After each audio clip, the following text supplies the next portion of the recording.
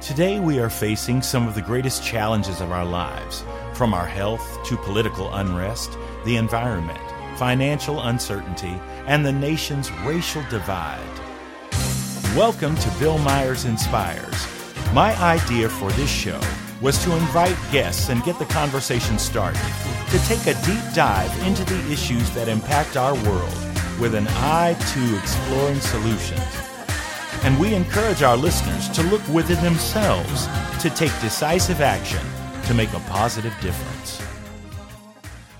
Welcome to Bill Myers Inspires. I'm your host, Bill Myers, and today we are doing a show, and our title is Aging Creatively, Dancing with the Polka with my special guest today. Now, you probably have questions about much of this, so I'll explain. The aging process moves us from infants and precocious juveniles through to the great responsibilities of adulthood, from establishing a career, building a home and a family. Kids grow up and leave the roost, and now retirement looms. Successful retirement, then what? The activities and interactions decrease, the pace slows to occasional visits from the kids and the grandkids. Then what? What is next? Creativity. Creativity is a powerful means for us to look at aging gracefully. Now, my guest today, let me give you a little background on my guest today. Sandra Gay is an educator, a poet, Black historian, who has had a lifelong love affair with the theater. A native of Brooklyn, New York, Sandra received her teaching degree from Fordham University, majoring in elementary education and theater with a minor in art history. Through her life, she has taught workshops and classes at San Juan, Puerto Rico, Oakland, California, Roosevelt, New York, Lagos, Nigeria, and also Indianapolis, Indiana, where she currently resides. She is the founder of one of Indianapolis's longest running Black theater companies, Actors, Inc. As a COVID-19 survivor, Sandra has taken her theater company in a new direction with a renewed sense of purpose focused on what she playfully calls polka, or people of a certain age. In collaboration with Witherspoon Presbyterian Church of Indianapolis, of which I attend, she has dedicated her efforts to use theater and dance to engage seniors creatively by stimulating their imaginations and sharpening their mind, dancing to the rhythm of music for their body, providing the ultimate healing and renewal by inspiring and uplifting of the spirit. Please help me welcome my special guest today, Ms. Sandra Gay. Hi, Billy. Hi, Sandra. Now, we are familiar with one another, as you can tell by we're not punching or anything, but Sandra and I have worked together over the years, and I have always found it, I never had the privilege of working with her in her theater company. I think I worked in every other theater company but yours, but Okay. But over time, after I traveled about and then returned back home, there were several projects of major importance and significance. And every one of those projects, I reached out to Sandra Gay to serve as my stage manager because of my respect for her talents, her skills, and her leadership. So she has seen me in the best of times and some of the worst of times. But throughout it all, we've managed to pull off some pretty amazing things. And I'm proud to call her a friend, a colleague, and sister girl, and everything else. And so I have great fondness and respect for Sandra Gay. And so I thought it would be an interesting journey today to take a look at her life in a different context. First of all, she's had this lifelong love affair with theater, and I don't really know why or where that started. So I thought, let's drag her in front of the whole world and ask her that question. So Sandra, what in the world was it about theater that caught your fancy? And I'm imagining at a young age, because a lifelong would have included childhood as well. I didn't know theater. I started off as a dancer at 6 years old. Okay. I made my dancing debut at Carnegie Hall doing Give Me a Little Kiss. I was a chocolate kiss. Thank you very much. At 6. Started with jazz tap ballet. Didn't like ballet that much, but I love tap. I love tap. So I did that for a while. At 12, I was teaching in Staten Island. Actually, I was teaching a drum and bugle corps. Okay. So the precision of that. So I did that. But it started when I was 6. I was just doing what I do. But I discovered that I could do a lot of stuff with theater and teach, using theater and drama and dance and all that stuff. I could do a lot of stuff. I used to teach my kids math by teaching them dance. It's 8 counts to a step. Oh, wait, if you do that twice, oh, wait, we've multiplied. So it's that kind of thing. Wow. That's fascinating. Well, then your story is very similar to mine, at least from the standpoint that magic number seemed to be about 6 years old when I was smitten and bitten by the bug that then led me into the creative process. And music was Red Nichols and the Five Pennies. I've talked about that many times, and it wasn't Danny Kaye, who I always enjoyed because I always would go in, on Saturday afternoons and watch the little Saturday afternoon movie musicals and whatnot. And so I was watching the Five Pennies, and this black guy comes in, and it was, initially sort of just a dialogue scene, but I was absolutely captivated by him. And then later in the program, he picks up the trumpet and he's blowing, and I was just mesmerized by him. And of course, that was Louis Armstrong. Okay. And what, almost just a cameo in the movie, quite frankly. And because Red Nichols himself was a trumpet player. So it wasn't the trumpet as it related to Red Nichols, but it was the trumpet as it related to Louis Armstrong. And I think that over the years, I have been able to articulate what that was. Number one, there was something in he's one of those it people. It people just walk in the room and everybody turns and goes, who in the world is that? Right? It's not because he knocked down gorgeous, because I would not say Louis Armstrong fell into any category of Casanova or anything. But there's something about that man. He's got it. He's got it. And later I was able to figure out what it was when I don't know. I mean, I'm probably close to 30 years old, but the idea was understanding the concept that the musical instrument is an extension of the human voice. Okay. So when you listen to Louis talk, just as he had the growl in his voice, it also went through his horn. Yes. So to be in total sync with oneself is a very powerful thing, because most musicians really don't attain or achieve their own voice. They're too busy copycatting or just playing riffs without figuring out, what the hell it is they really want to say. Right. So, and that is the artist's, quest for life, is just trying to figure out who they are through this thing. Right. Tap dancing for me was totally immersive. I could just put my tap shoes on, close my eyes, and I'd be gone.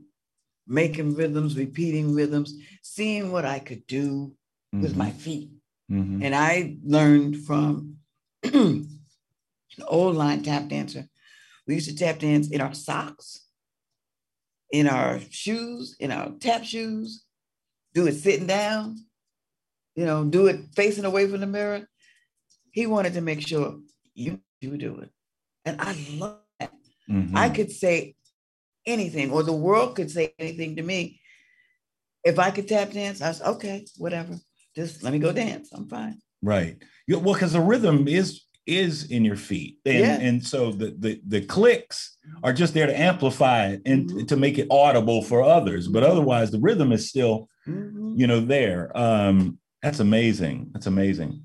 So, what led you from? Because you're from Brooklyn, New York, and I'm just trying to figure out a little bit of slight feedback issue, but so how did you land in Indianapolis? Was it a Martian thing or something? Because that's the only reason I could think of that somebody would consciously want to come to Indianapolis. Because I've been trying to get out of, yeah, I'm still trying to get out here. I said escape from New York. No, it's escape from Indianapolis. I mean, so. Believe it or not, I came to Indianapolis because I was bored. I worked for a corporation that had decided she's good at what she does. Let's leave her there. And I'm like, no, there's other things that I can do and want to do. And they're like, no, you stay right there. I had a dance company, 75 kids. Mm-hmm. We danced all over Brooklyn. That was when they had the Dance Mobile in New York. Oh, yeah. And we did Dance Africa. We danced everywhere. But I wanted to write. I mean, I was writing the shows for our recitals, but I wanted to write, something else. Mm-hmm. No, you stay right there. Ooh. So, yeah. Yeah, I don't like that. The idea of stay in your place is really kind of what that starts to imply. Yeah. So a friend of mine had moved here. She called me and she says, what are you doing? I said, blah, blah, blah, blah. She goes, well, I've got something I need you to do. Okay. I said, you got any money? She goes, I got a little bit. I packed up my sneakers and my apartment and my child, and we came here. I mean, the drive from New York to Indianapolis was like worthy of its own movie. So, I can just imagine. Because the day before I left, I didn't even have a car. My brother came by the house. He says, how are you getting there? I said, I don't know. He says, well, here, take that. So that's how I got here. Car had no trunk. Oh my! It was the adventure began right there. Right, the coat hanger as the antenna. Yes, and we're pulling a hitch. Right. Oh my gosh. Okay, now I knew how to drive, but I didn't know how to drive with the hitch. Yeah, that's a whole other deal. You try packing that puppy up. Oh, yeah, right. oh. But through the grace of God, I called a girlfriend of mine. I said, "What are you doing?" She goes, "Nothing." I said, well, you want to go to Indianapolis? She goes, where is that? I said, it's over there. She goes, okay, fine. So she used to use those big orange juice can rollers in her hair. Oh, yeah. Okay. So she's sitting in my car in a 1967 Impala with the rollers in her hair. We got a hitch behind us and we're going to Indianapolis. All we knew it was over there. Wow. Oh, yeah. It's still over there. I know. And well, coming from Brooklyn, all this blue skies, green grass, it was kind of like, yeah, I like that. Right. Then you realize that the blue skies, green grass are masking the fact that that's it. Blue skies, green grass. Right. Goods and services in this town make me crazy. Yeah. Well, Indiana Beach, its motto, there is a beach in the middle of the Midwest. It's called Indiana Beach. It's a little theme park for families and whatnot. But their motto is there's more than corn in Indiana. And I played at Indiana Beach, and the drive from Indianapolis to Indiana Beach is nothing but corn. So my answer to there's more than corn in Indiana, not much more than corn in Indiana. But I say all that, but I actually possess a great deal of Hoosier pride for many, many reasons, because this place has given, it's something in the soil, something in the water, because there's some great folks that came out of Indianapolis and the state of Indiana. Michael Jackson from Gary, Indiana, just the list goes on. Great jazz musicians and artists of all kind of flavors. And so I'm very proud to be in that number. Just as an aside, my friends in New York and Brooklyn, they love to hear me talk about Indianapolis. I took a picture of myself picking corn. Mm-hmm. Oh, that you really picking corn? We don't grow corn in Brooklyn, so right. That's pretty much it. Right. Wow. So I am here with my friend today, Sandra Gay, and she is revealing all of her deep, dark secrets to us during the show. And the title of today's show is, what is it? Aging Creatively. Mm-hmm. Dancing to the polka. Not polka, but polka. And we will get into our understanding of what that all means as we continue the show. You are listening to Bill Myers Inspires, and we're glad that you're joining us today with my guest, Sandra Gay, and we will be back in just a moment. Today, we are facing some of the greatest challenges of our lives, from our health to political unrest, the environment, financial uncertainty, and the nation's racial divide. Tune in every Friday at 3 p.m. Eastern Standard Time for Bill Myers Inspires, as he and his guests take a deep dive into the issues that impact our world with an eye to exploring solutions. Emmy Award-winning actor Bill Myers is an accomplished actor, jazz musician, filmmaker, writer, educator, and speaker. As a biracial man who's both black and white, Bill leverages his background, talent, and voice through creativity, compassion, and connection as activism for social justice to focus on uniting the divide and compelling change. Bill Myers Inspires encourages listeners to look within themselves and take decisive action to make a positive difference. For more information, visit his website, BillMyersInspires.com, and sign in for the latest news and updates.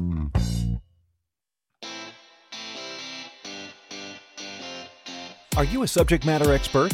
Are you here to share your expertise with an audience waiting to hear from you in only the way you can deliver? Are you ready to have your voice amplified across the airwaves? Inspired Choices Network has a global radio platform streaming to millions of people across the world. Professionally produced and supported by an accomplished team every step of the way, you can broadcast from anywhere in the world, knowing your voice matters, and we ensure it is delivered with ease and efficiency. Eager to hear your message, the world awaits. Contact us today to become an Inspired Choices Network radio host. Email becomeahost@inspiredchoicesnetwork.com. You're listening to Bill Myers Inspires here on the Inspired Choices Network. We're here every Friday at 3 p.m. Eastern Standard Time. Thank you for joining us. And now, let's get back to the conversation. We are back. You are listening to Bill Myers Inspires, and today we are talking about aging creatively, dancing with the polka.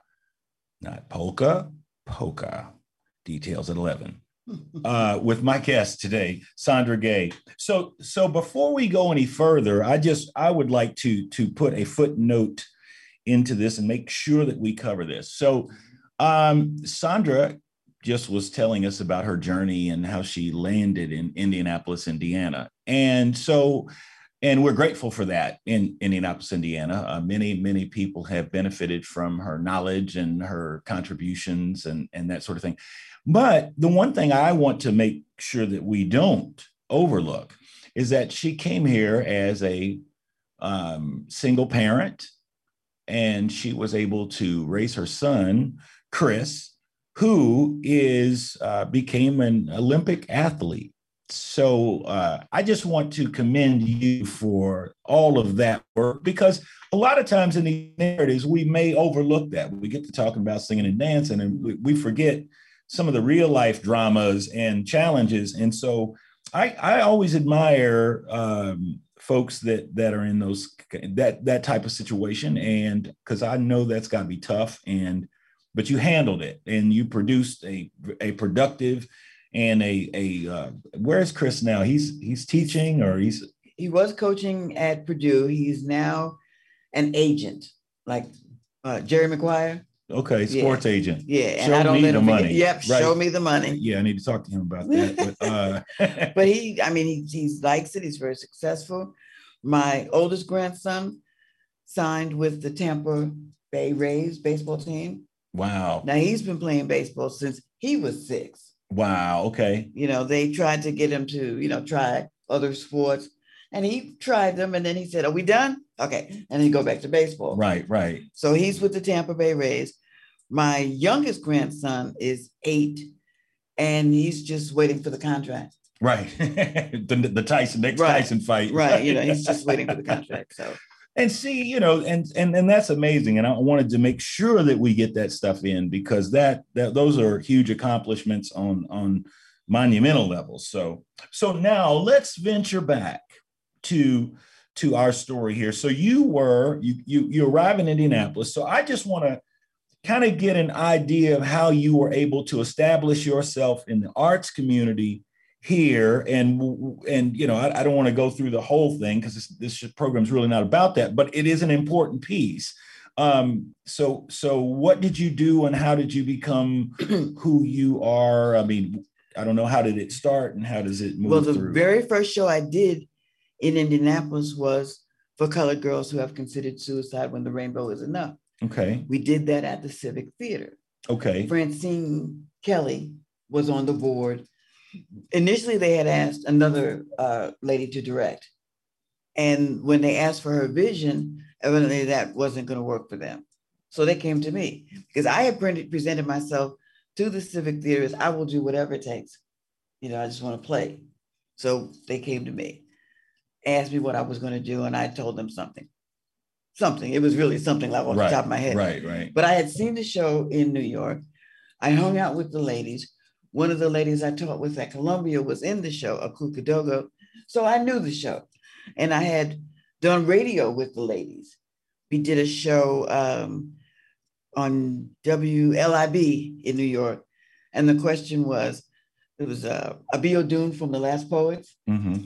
So Abi Odun was, I'm here to answer the question about For Colored Girls. We're all sitting back chilling. When it came time to talk, our response was, we didn't ask your question. This is not about you. Right. And they were all fluffed up to be angry Black man. Get over it. So the first show I did was For Colored Girls. The Civic Theater wanted to do the show in a small studio theater that held 150 people and run for a month. And I said, you do not introduce Black Indianapolis to legitimate theater in the basement. I don't care how pretty the basement is, it's a basement. Mm-hmm. So the compromise was one weekend in the big house, 700 seats. Right. We were standing room only. Amazing. Standing room only. Now for the benefit of our listeners who don't know anything about Civic Theater is probably, I'd say, the premier community theater Mm-hmm. in the city of Indianapolis. We have a at the time, certainly a healthy community theater community. I mean, we probably had about 11 or 12 theaters around that time.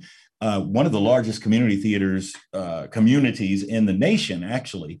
And Civic Theater was pretty much the cream of the crop. It was borderline, as close to professional as you could get. Professional staff, where all the other places, it truly was community theater. Nobody was getting paid. I mean, if you found a penny on the ground, we were scrapping for it. So I just want to make sure that you understand when she's talking about Civic Theater, what that means in a community of Indianapolis. That was a big deal. That was a big deal. Yeah.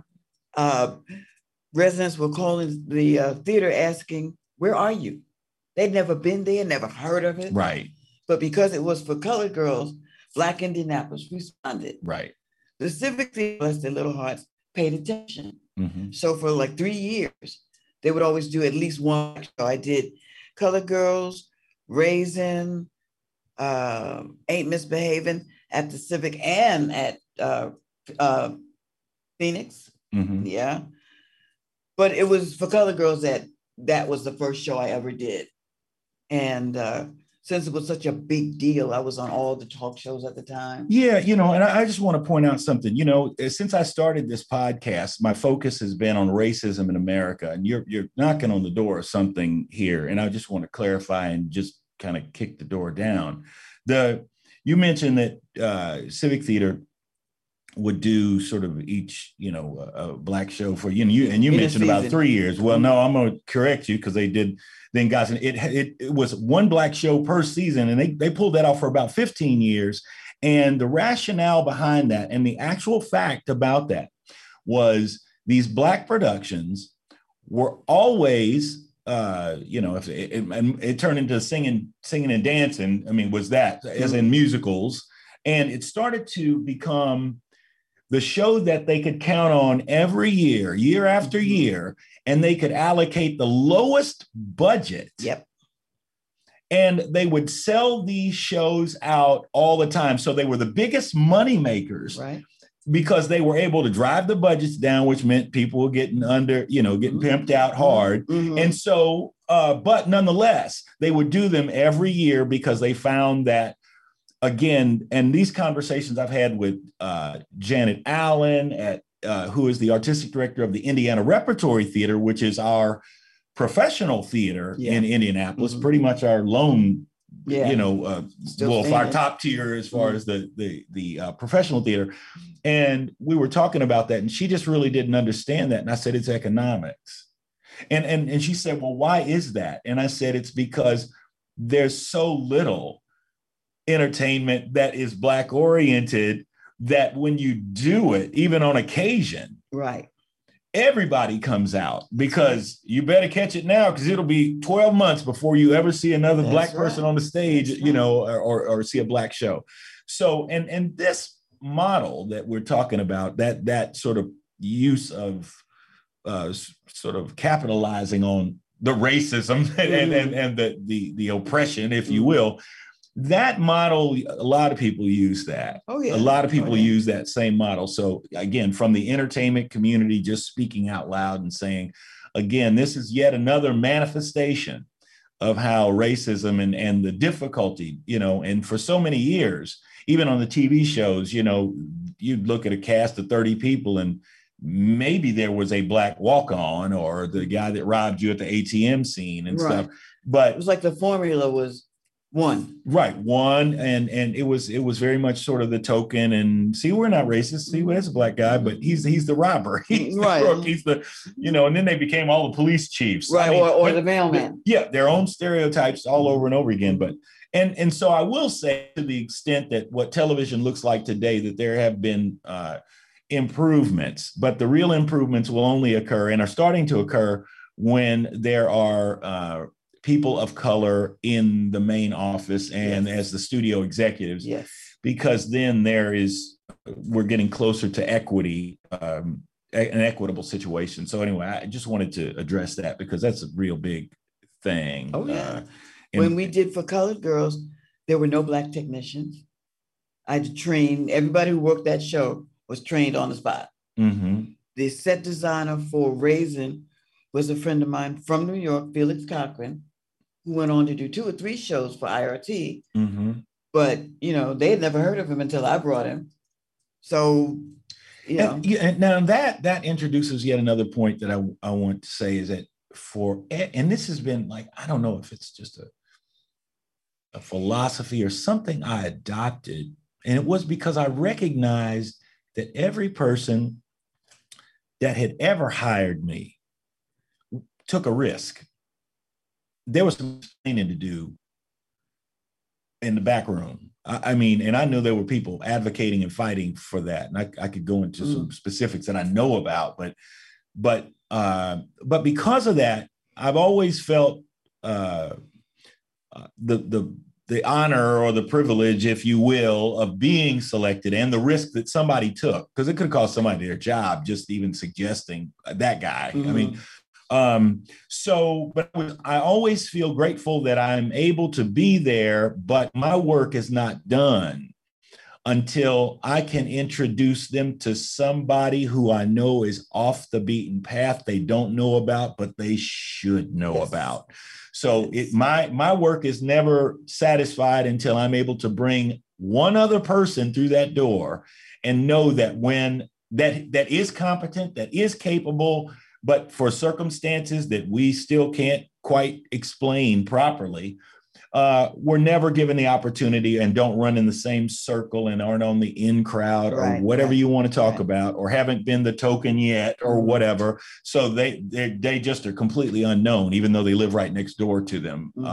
So that is a big deal. And so that work that you were doing as far as bringing people in and then training them, and that is hugely important, because those opportunities weren't there and aren't there until we take the bull by the horns and actually, make it happen. Yeah. That's exactly it. So, So today we are talking about aging creatively. And as we continue talking, we continue aging. So I just want to say that I am pleased to have my buddy Sandra Gay here today, and we will get to this aging thing. We're creeping right up on it. So we're grateful that you're with us today, and stick and stay with us. We'll be back in just a minute. No, not sticking. Today, we are facing some of the greatest challenges of our lives, from our health to political unrest, the environment, financial uncertainty, and the nation's racial divide.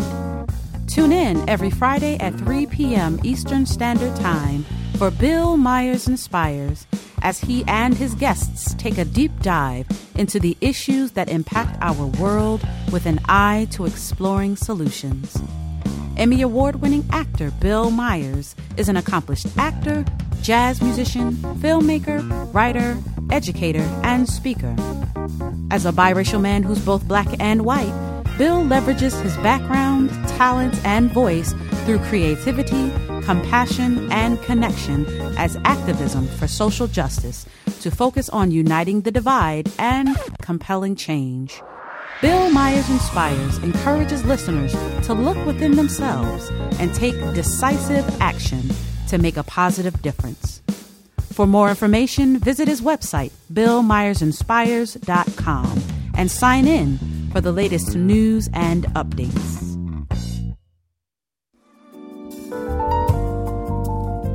You're listening to Bill Myers Inspires here on the Inspired Choices Network. We're here every Friday at 3 p.m. Eastern Standard Time. Thank you for joining us. And now, let's get back to the conversation.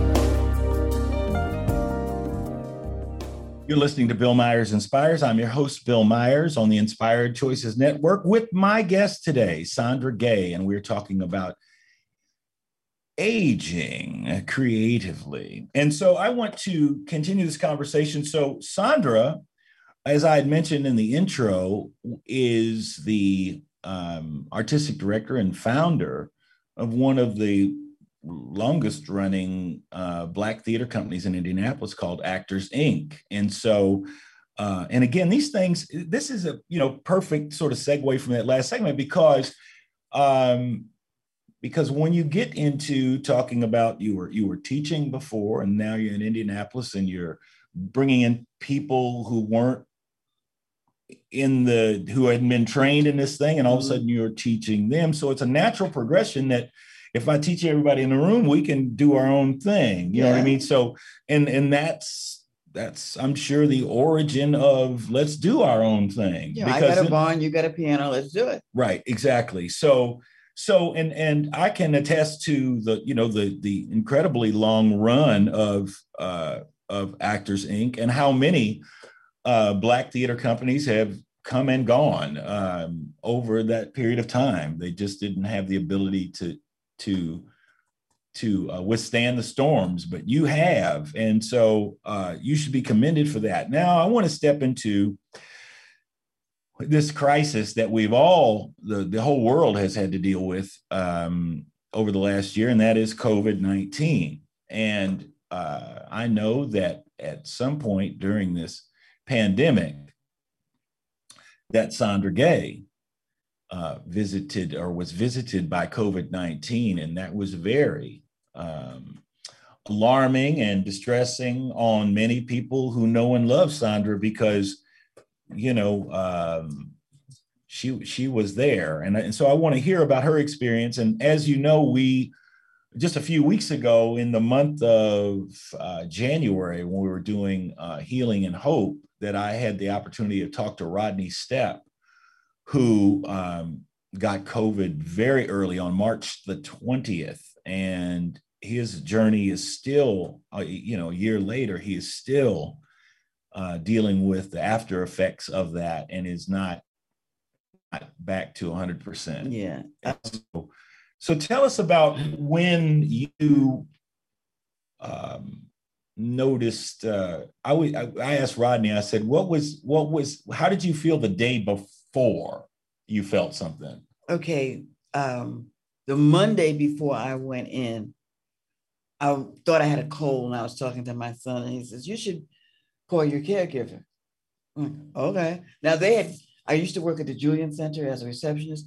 They had closed the center that Friday. I'm still not focused on. Now, what is a Julian Center? The Julian Center is a shelter for battered women. Okay. Okay. And I was the front desk receptionist. Okay. So they had just closed the counseling center. The women would come and they would get psychiatric counseling. They would get help with finding an apartment and all that other stuff. So that's where I was. Okay. So they closed that. I'm still not centered on the idea, wait, there's an illness out there. I'm kind of like, okay. So I talked to my son. He says, call the doctor. I called the doctor. They said, yeah, you probably got to go take this, that, and the other. So I'm doing it. Mm-hmm. But it was, the feeling of being out of kilter, out of focus. Mm-hmm. The whole week was like that. Okay? Foggy, sort of just not there. Yeah, not there. But not knowing you're not there. Okay. So I went in on a Sunday. That Sunday, my friend Kathy had been looking for me all week long. So she's calling. I don't know what possessed me, but I had given her a list of people to call in an emergency. She's calling everybody. Calling my friend in North Carolina, calling everybody. She called Chris. And they're all saying the same thing. We don't know where she is. We haven't seen her. So now it's panic time. So they call a friend of mine who lives closest to me. Somebody says you can do a welfare check. So my bed is 42 inches off the floor in my house. Mm-hmm. So I'm in my bed wallowing, having a grand old time. And I hear this boom, boom, boom, boom, boom at the front door. Scares me, almost fall out the bed. In the meantime, between that and getting to the door, my phone rings. So I'm on the phone, walking to the door. And the guy opens the door, takes one look at me. He says, you got to go. What? You got to go. So my friend on the phone is screaming, yes, go with them, go. Mm-hmm. So it was like I couldn't make a decision. So anybody telling me to do something, okay, I'll do it. So I put my jacket on, got my pocketbook, and I left. The last thing I remember is standing on the steps of the ambulance saying to my friend, okay, I'll call you later. That's it. I know nothing. It was up until last month that I found out how they knew my name. She went with me. I didn't know that. When did this start? Approximately. I went in March 29th, so backtrack 3 or 4 days. Mm-hmm. That was when I stopped. They tell me I stopped answering the phone. Okay. And I had no idea that anything was wrong. Right. So when I did wake up, I knew I was someplace. Wasn't sure where it was. Mm-hmm. But all I could see was like tar, liquid tar. And I'm like, I don't like that. So I went back to sleep. I was very good at that. The next time I wake up, I realized I've got every pipe in Indianapolis in my mouth. It felt like it was like nothing but pipe. Wow. Now, the doctors had been in and out, but I didn't know anything about it. So the doctor comes in. I'm awake now. Okay. And he's talking to me. I got all this stuff in my mouth. And my brain is like, and I'm supposed to answer you how? So I wiggled and they gave me pencil and paper and I said, whiteboard. That appeared the next day. And then I could talk to them. But they want to have a conversation with me. I got everything in my mouth. And it went from there. They tell me I was intubated for 18 days. Mm. I was in a coma for 8. Mm. And I'm learning all this after the fact. Right. But once I became conscious and aware that, I was seriously ill, the thought in the back of my head was, I got to go. I got something to do.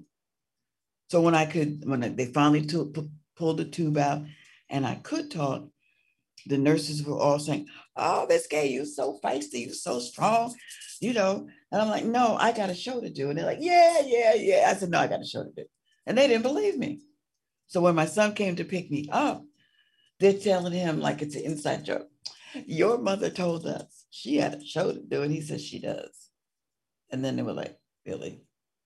Oh, okay. And I did. I had been working with my pokers. And we had started a show. Then I got sick. So in my mind, I had a show to do.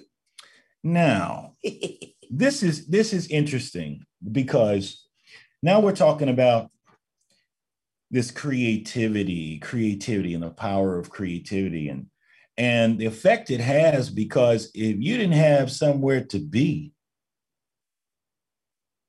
you might not be.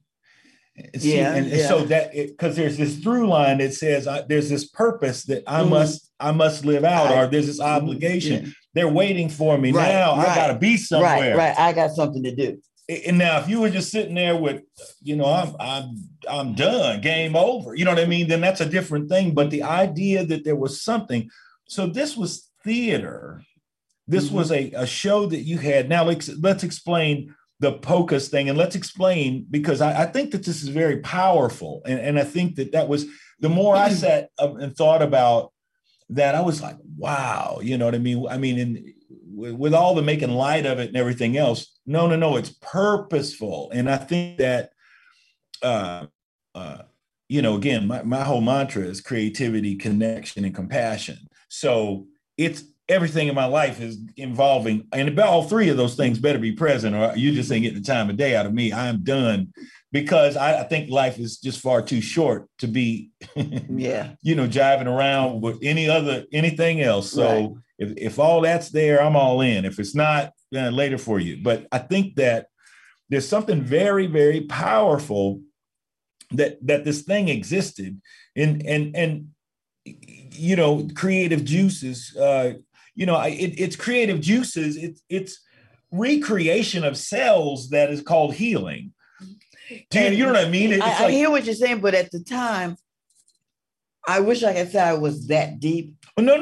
All I'm saying is I knew I had left something unfinished, and there was not a reason on the planet not to finish it.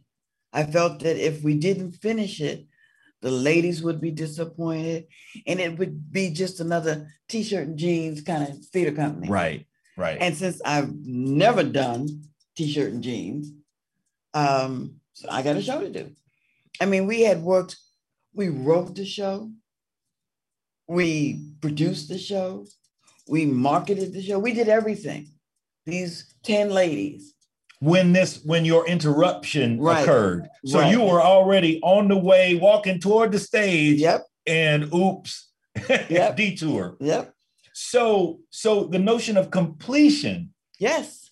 Okay. So now this is what's here. Now explain to us, POCA. Explain to us what this project is that you were doing. Not the show. That's irrelevant. I mean, it could be any show. I mean, but what is it that you are doing? Who are these ladies? What is the mission of this thing? And what in the world is POCA?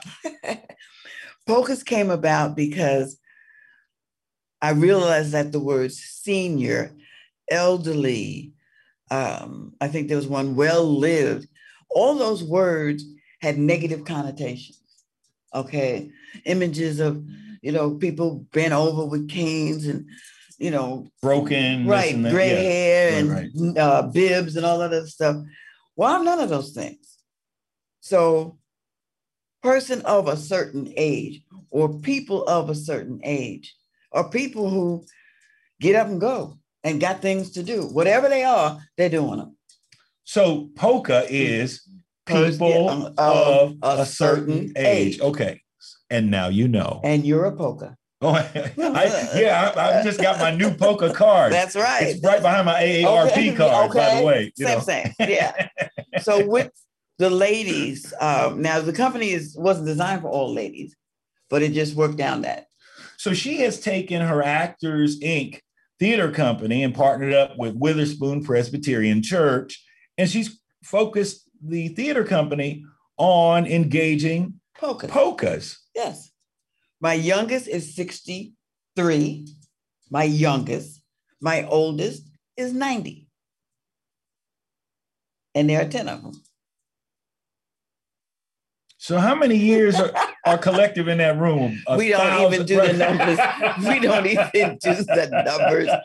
We're glad when we all show up. It's like, okay, another day. Let's keep it moving. That is something. They are I mean, for me, even as their instructor, they keep me crying. They are the funniest people. We spent 10 minutes one day discussing paper. Well, who's got the paper? Well, did you have it? No, I had. Well, did you give it to her? Well, no, she had it the other. And they're involved. I mean, this is serious paper. Paper, okay? Don't be around when we're talking about costuming. That takes forever. Well, can she wear that? Well, I don't know. She looks good in it. You think so? Well, what if we put some? No, we don't. Well, do we have anybody?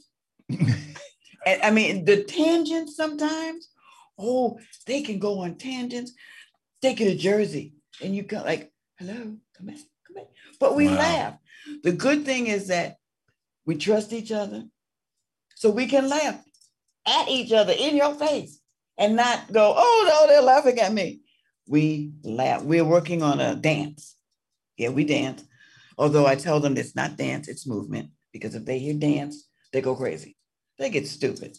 I'm not dancing. One woman said, "I didn't come up here to dance." I said, "Don't. We're doing movement. You want to come?" Oh, okay. I was always the move well. Didn't quite hit the threshold of dancer. Got kicked in the head several times from those dancers standing next to me. So we just changed the language, and we were working on a certain movement that required that they move their pelvis. Well, some of them ladies ain't seen their pelvis in years. So first they had to find it, and that whole finding process is hysterical because they are literally standing in the middle of the floor trying to, is that it? Is that it? Wait, is that it? Wait. Oh, wait, no, that's not it. They're having a conversation with themselves in the middle of the floor in to find search of my pelvis. Yes. But now it gets deeper. Once they find it, I'll say, "Move it." And they're like, "What?" One lady, when she discovered that she could move her pelvis, she was, "Oh, yeah. Oh, yeah. Oh, that's yeah. it. I remember. That was just it. It was like she closed her eyes, put her hand on her stomach, and just roll it. And I'm like, "Okay, then." Okay, hold that thought. We'll be right back. You are listening to Bill Myers Inspires, and we're talking about aging creatively with my guest, Sandra Gay. We'll be back in just a minute. Today, we are facing some of the greatest challenges of our lives, from our health to political unrest, the environment, financial uncertainty, and the nation's racial divide. Tune in every Friday at 3 p.m. Eastern Standard Time for Bill Myers Inspires, as he and his guests take a deep dive into the issues that impact our world with an eye to exploring solutions. Emmy Award-winning actor Bill Myers is an accomplished actor, jazz musician, filmmaker, writer, educator, and speaker.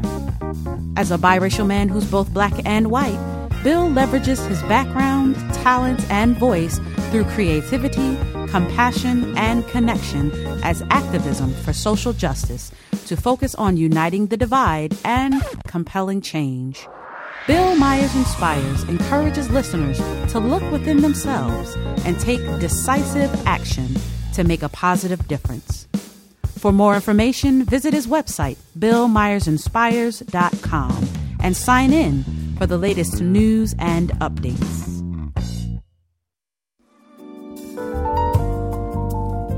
You're listening to Bill Myers Inspires, here on the Inspired Choices Network. We're here every Friday at 3 p.m. Eastern Standard Time. Thank you for joining us. And now, let's get back to the conversation. We are back. You're listening to Bill Myers Inspires. I'm here with my guest today, Sandra Gay. Sandra, so with all the giggles and the discovery and the rediscovery, which is important and it's fabulous.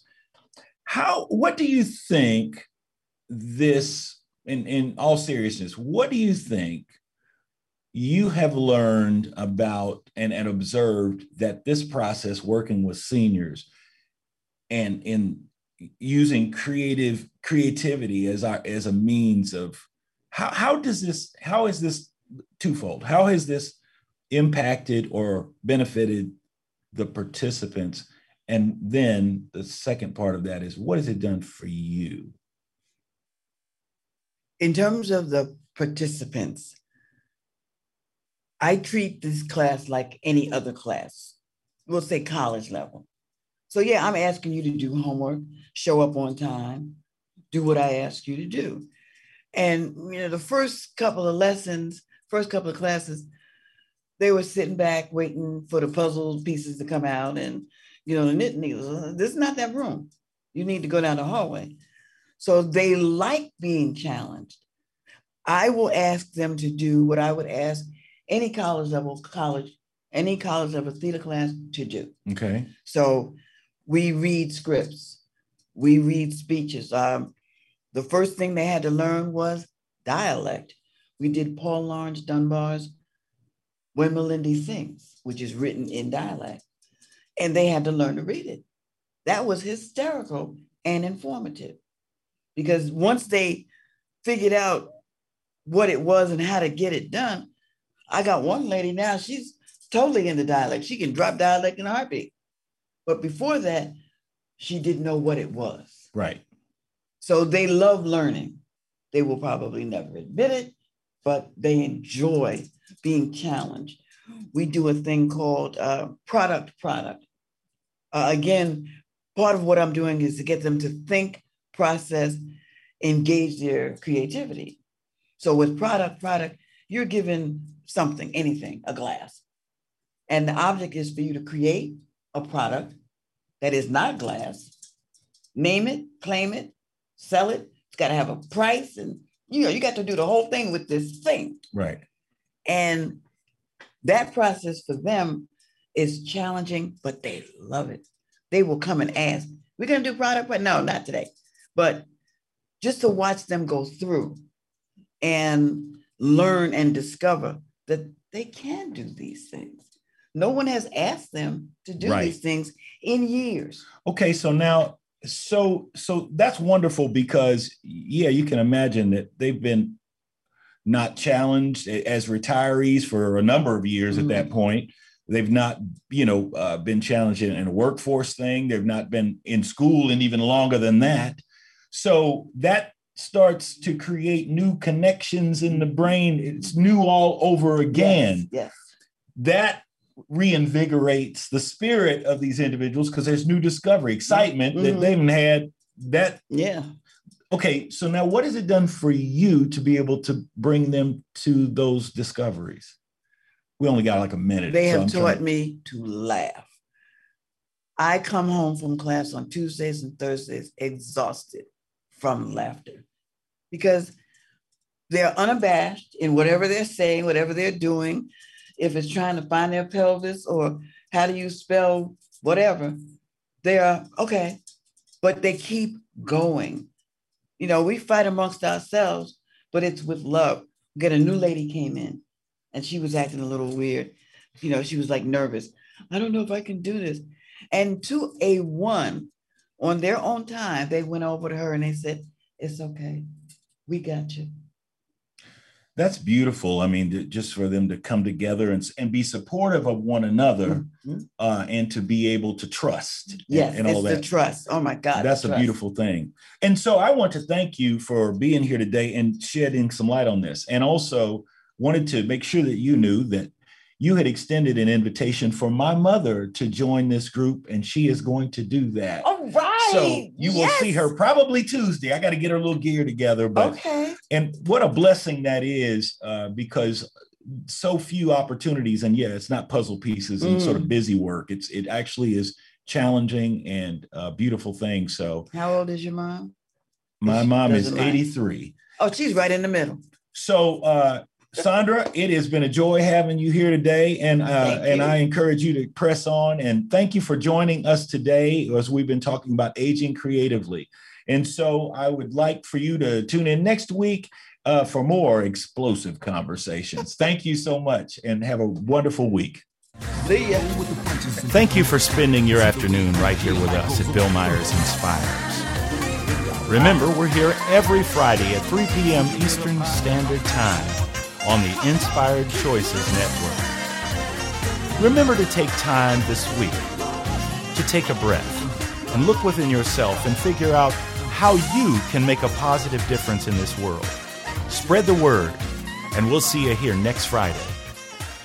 Have a wonderful week.